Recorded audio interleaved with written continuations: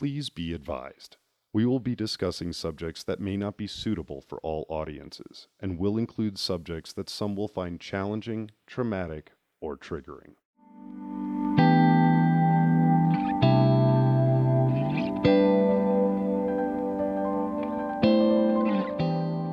Welcome to You Don't Fight Alone, a podcast sharing the stories of those of us successfully living with mental illness and how we got here.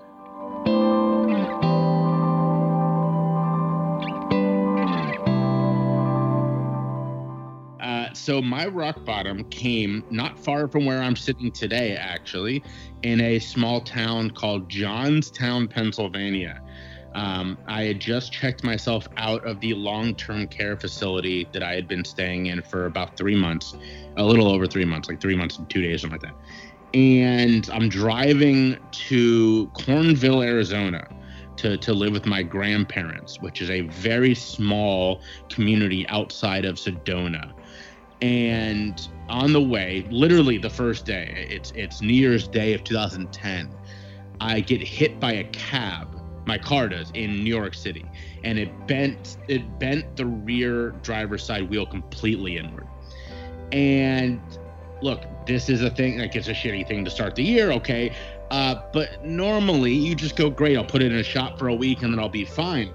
Waiting patiently for things is not a skill I possess. And so the next day I set out on the road to drive 2,500 miles in a car on three wheels. And that day was terrible. This was a terrible decision. I knew that then. I definitely know it now. I made it to Johnstown, Pennsylvania, which is really only 4 or maybe 5 hours from New York, but it took me all day. It's blizzarding. At one point, I'm walking on the side of the highway because I popped that tire. It was a horrible day.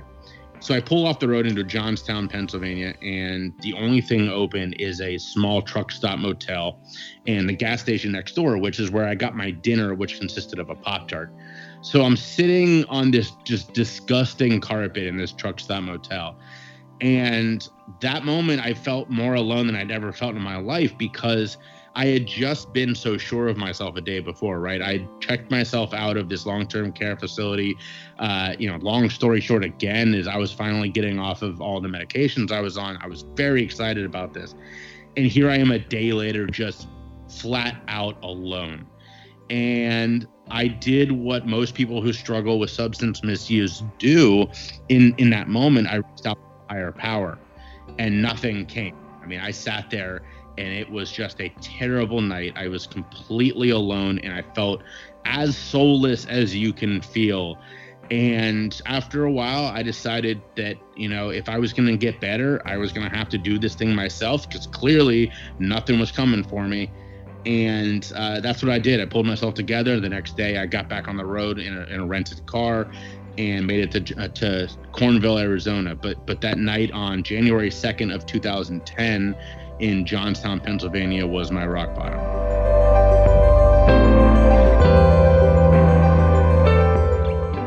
My name is Jay Schiffman, and so in my preteens, I was diagnosed with ADHD. And about 4 or 5 years later was diagnosed with bipolar disorder. And ADHD, sure, definitely.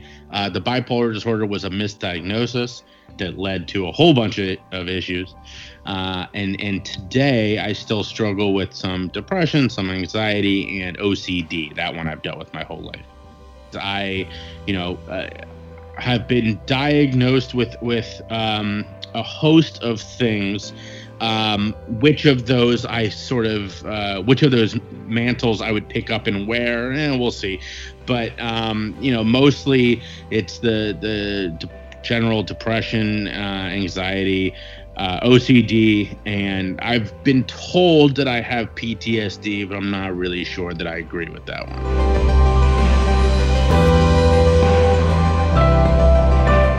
So in August 2009, I attempt suicide the first time. I pour out what I think is going to be a lethal dosage of my medications, and I call a friend of mine to tell her that I'm going to kill myself. And while we're on the phone, she texts a couple of friends of ours who rush over and stop me.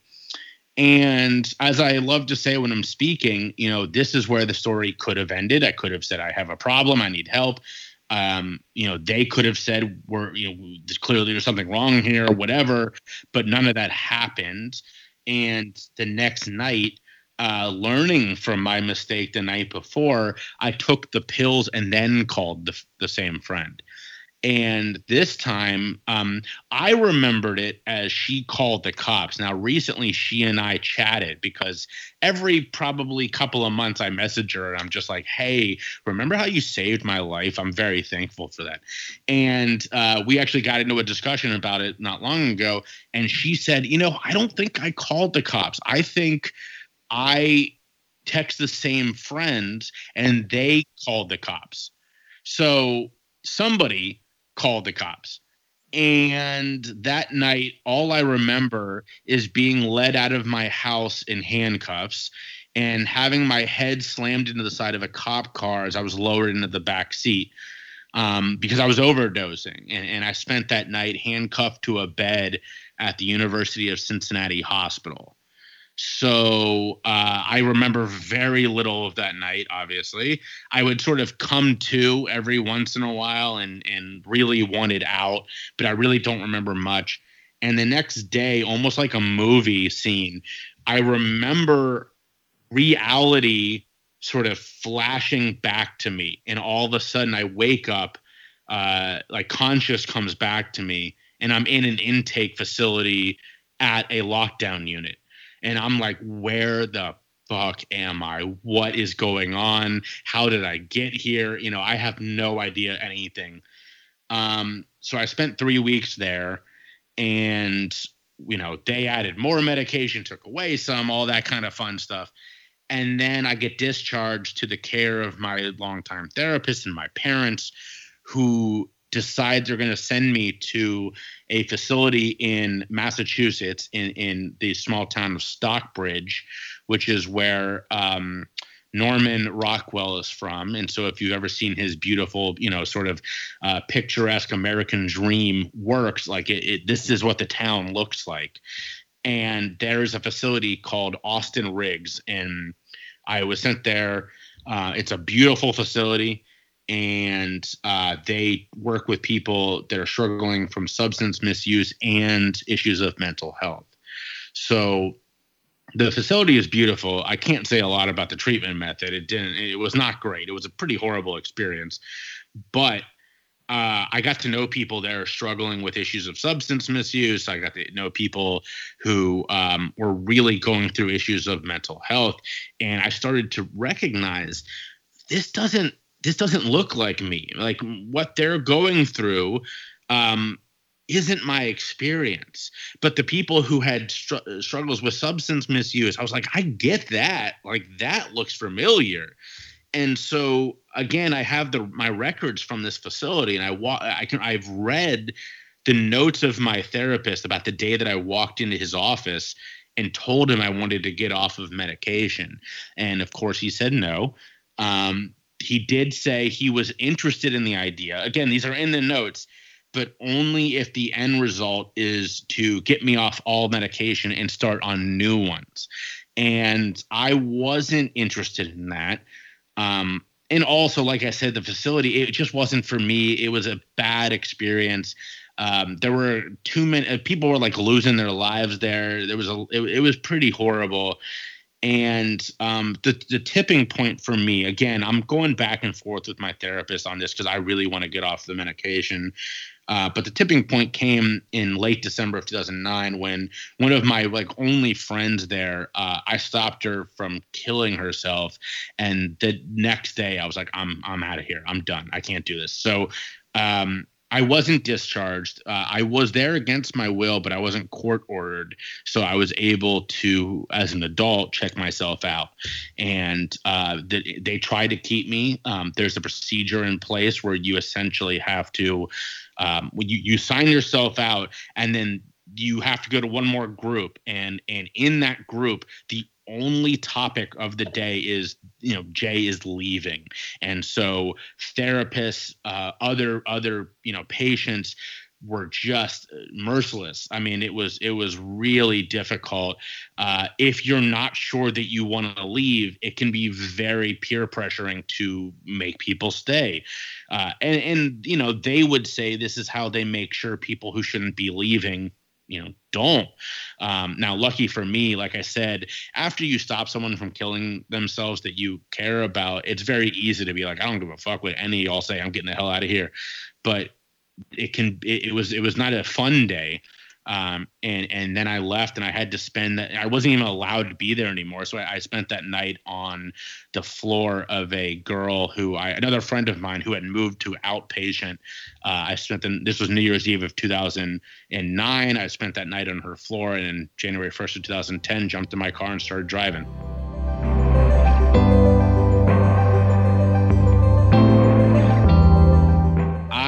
Was diagnosed with ADHD as a preteen. As I was saying earlier, the side effects of this really inflamed some underlying issues that I as an adult manage.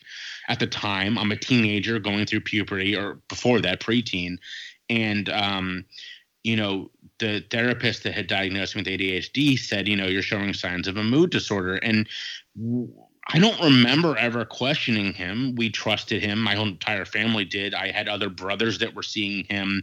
He was at the time, and still, I believe, is a well-respected therapist. And so if he said I was showing signs of a mood disorder, I was, right? And by my mid-teens, that becomes the label of bipolar disorder. By my late teens, I'm on medication for that as well. And you know, things kind of, my mental health never got better despite being on all these medications. You know, at the time, I suppose we were told that these little sort of steps forward were signs of progress, but in reality, you know, hindsight being 2020 and all that, it was pretty foolish of us to believe that. So by my early 20s, I am starting to misuse pretty much every prescription that I'm on, and also other substances as well, because when you're on, and by this time I'm on 5 or 6 different medications every day, to the point where I actually, about 2 years ago, I got my records from Walgreens, from CVS, from this therapist, from the place that I was sent in Massachusetts. I got all of my records. And I took my prescribing records to a doctor who I was friendly with, and I said, what would you call this, someone being on this level of medication in an outpatient setting? And he was flabbergasted. We're sitting there over coffee, and I can like remember his face. He's like looking at this, and he's like, Jay, this is criminal. So I'm on a lot of different medications, and I'm taking more than I'm supposed to be taking of all of them. And at this point, I'm 21 years old. And when you're doing that, to both go up and come down, you have to take a lot of other substances, right? So if I wanted to party on the weekends, I was doing a lot of hallucinogens. If I wanted to relax at the end of the day, marijuana was my only solution. And by 22, 23, I am really struggling. I'm taking more than what they believe to be a lethal dosage of one of the drugs every day. And I getting to the point where I am refilling months worth of prescriptions in 10, 12 days. So that is the period of substance misuse from about 19 to 23. This is something that I've actually wrestled with, because I still believe that, you know, look, I'll be honest, my attention span is not long. I am at times, and this is more the OCD when I get stuck on certain thoughts, but then with the ADHD on top of that, it's almost like when I was a teen, they would say that I had no filter. You know, if I thought something, it came out of my mouth. And so at the time, you know, I'm that 5th grader who is more concerned with making his friends laugh than paying attention to anything in class. I was in detention. I actually set a record for my 5th and 6th grade classes. I was in detention so often because I just could not pay attention. And we know now, and again, I like to say this then, but a lot of this is that our education system is very antiquated, and it does not fit a lot of what is needed for current children. In fact, there's a really fascinating article called, I believe it's The Drugging of the American Boy, that kind of focuses on this period of my age, and it sounds like maybe yours as well, of forcing, all these young men, mostly men, but some women as well, to be diagnosed with ADHD and to get on medications to fit them through an education system that doesn't really work as well anymore.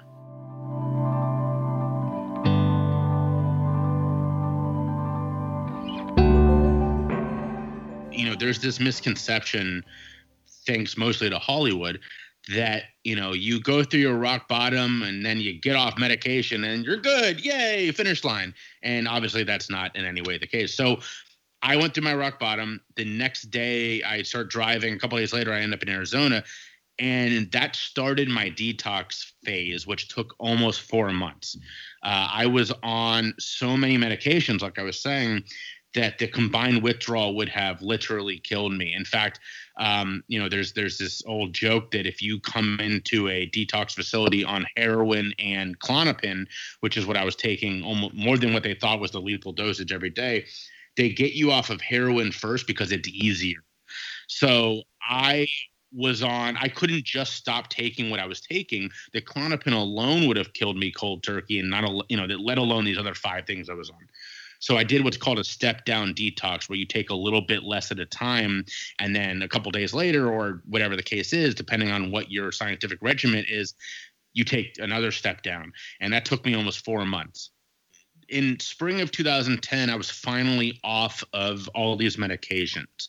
That being said, like I was saying, that doesn't exactly that's not when you hang the victory banner, right? That's just when you're back to square one. So I had to start rebuilding my life, and I moved from there to Dayton, Ohio, to work with a buddy at his parents' coffee shop. Moved from there back to my hometown of Cincinnati, Ohio, and started going to school again and rebuilding friendships and building new friendships. And so for me, the first real, okay, I'm doing this moment was when I graduated college with that psychology degree in 2012. At this point, I'm, about, spring of 2010, so a little over 2 years in recovery. But the real victory moment, the moment that completely changed my life and I knew I was good, was when I really felt that my age and my development had finally caught up with each other, because my brain took a good amount of years to sort of rehab itself. And not only that, it had been denied a lot of this development for years because I was so inundated with chemicals. And there was a point in 2015 where I stood on a stage in Cincinnati and told my recovery story for the first time. And I didn't want to do this. I was terrified.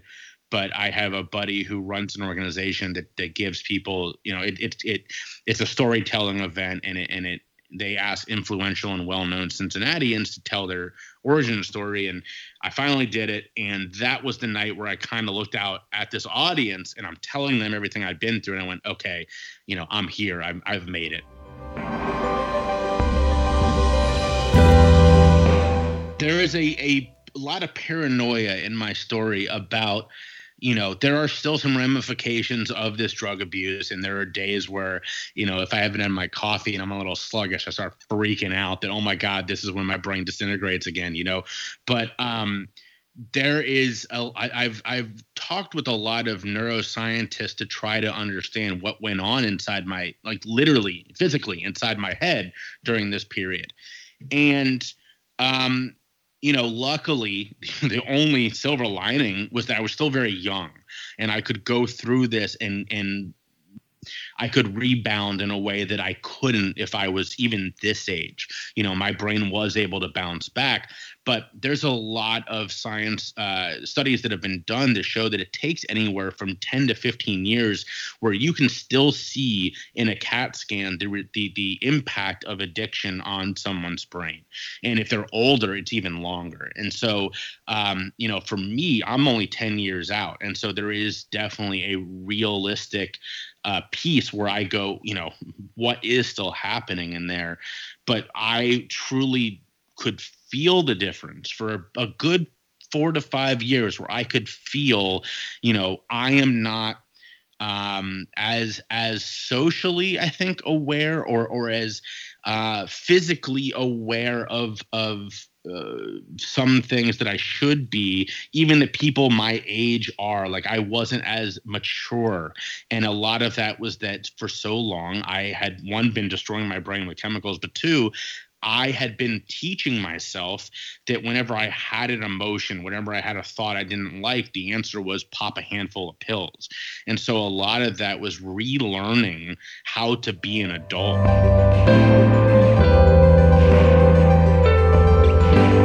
Let's talk about meds for a second, because I think this is incredibly important since we're on this topic.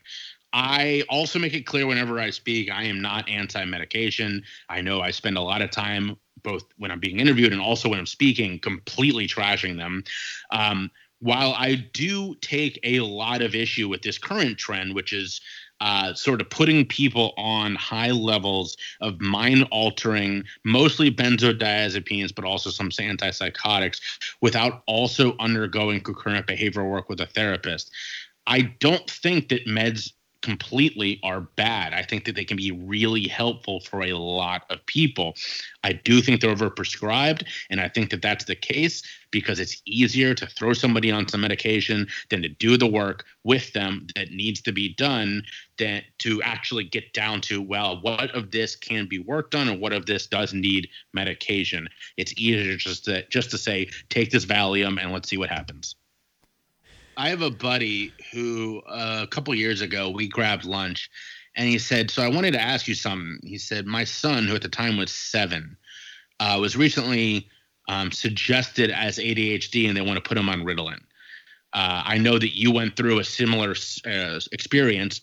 Can you tell me about it? And so we talked for a while. I was 11, 12. He was 7. And they wanted to put him on this stuff. And luckily, my buddy is very hands-on, and he switched to schools and got his son into a better place for him. But think about, that is the extreme minority, that you have a parent who is able to do that. And we wonder why, when I turned 1 year old in 1987, there were roughly 400,000 kids diagnosed with ADHD in America. By the time I was put on it myself, that number had blossomed to 2 million in 1997. Just last year, that number was 4.5 million. So this stuff is exploding, and we wonder why. Well, my buddy's story is why. Because if you're not hands-on and someone that you trust says, hey, give your kid this pill, it might help them, what are you going to do? This is a big problem. The example I love to give, because I think it's eerie, is when I first started telling my story, 2 guys who I went to high school with reached out to tell me that they had seen my speech online and were sort of blown away because their stories were not dissimilar from mine. And what makes that even more ridiculous is the 3 of us sat in a row in 11th grade math class. And we were all going through this very similar experience, and none of us knew that the other was struggling the way that we were. And what's interesting to me, and I do a lot of consulting around the issues of substance misuse, and I was just talking to a client about this the other day.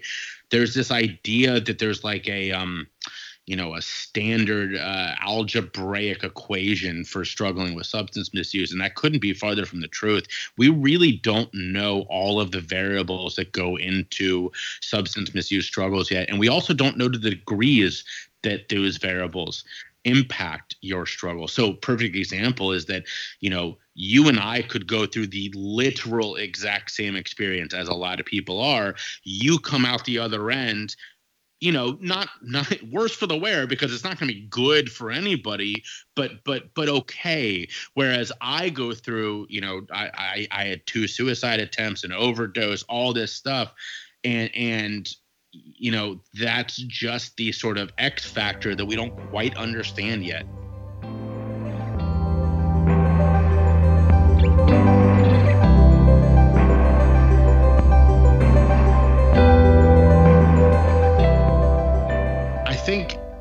There was a lot of conversation around the just terrible passing of Chadwick Boseman that reminded people that you have zero understanding of what's going on with somebody else. That what you see, even if someone tells you what's going on with them, to actually understand it, you know nothing, and the fact that we had this just brilliant actor who became a mega star and a hero to a lot of people while struggling with cancer is just unfathomable. So take that and take it maybe to a less degree, but that is literally true about everybody. You don't know what it feels like to be them, and we're approaching this understanding when it comes to trauma. We used to think that trauma was for frontline warriors and all this kind of stuff, and it is. But we're now understanding, just as I was saying earlier about substance misuse, you and I could go through the exact same experience, and the way it will impact us could be night and day. And so this idea that, we both, went through that, you should just be able to suck it up the way I did, or whatever the case is just complete and total BS. So you are a unique person, a person listening who doesn't get it. I would never begin to tell you I understand something that you went through that I have zero context for. I would say I'm empathetic. I would say that I'm here, that I will support you. And as someone who has struggled, I understand struggle. What I would never tell you is, I know how that feels, because I don't. If you went through substance misuse in the exact same way I did, okay, maybe we have some overlap, but people ask me all the time. I've actually had someone, not all the time, I've had someone ask me, but you never, use needles. How can you work with people who struggle with substance misuse? I am so thankful I didn't use needles. I would, oh my God, that shit is terrifying to me. But just because my origin story was very different than a lot of people, and just because the substances I used were very different, doesn't mean my experiences were. I also, spent many a morning on my bathroom floor going through withdrawals. I also spent a lot of time laid out on my couch, really unable to do much more. And that is an experience that if you haven't gone through it, you just don't understand. And if you have, there is that shared trauma that is universal. And so in that respect, it's like finding the places where you can relate and being empathetic from there. So I say this every time. I've mentioned this earlier, but I make sure that I say it every time I speak, every time I get interviewed on my podcast. Reach out. If you are hearing this, if you are struggling, if whatever the case is, number one, I can guarantee you that there's somebody in your life who will listen. Number two, if you don't actually think that there is, reach out to me. You can find me on my website, which is jschiffman.com. It's that easy. You can find me on social media. It doesn't matter to me where you find me. I've had people reach out on every platform you can imagine, because, they hear this and they go, well, this is how I reached out, and they found me. I will listen. As we say in this industry, we would rather talk to you for 2 hours today than attend your funeral for 2 hours tomorrow. So reach out. Somebody will be there, or I will be here, because The days of struggling in silence are over because we're deciding that they're over. There's not some end date. We are just deciding that that shit is over. Reach out.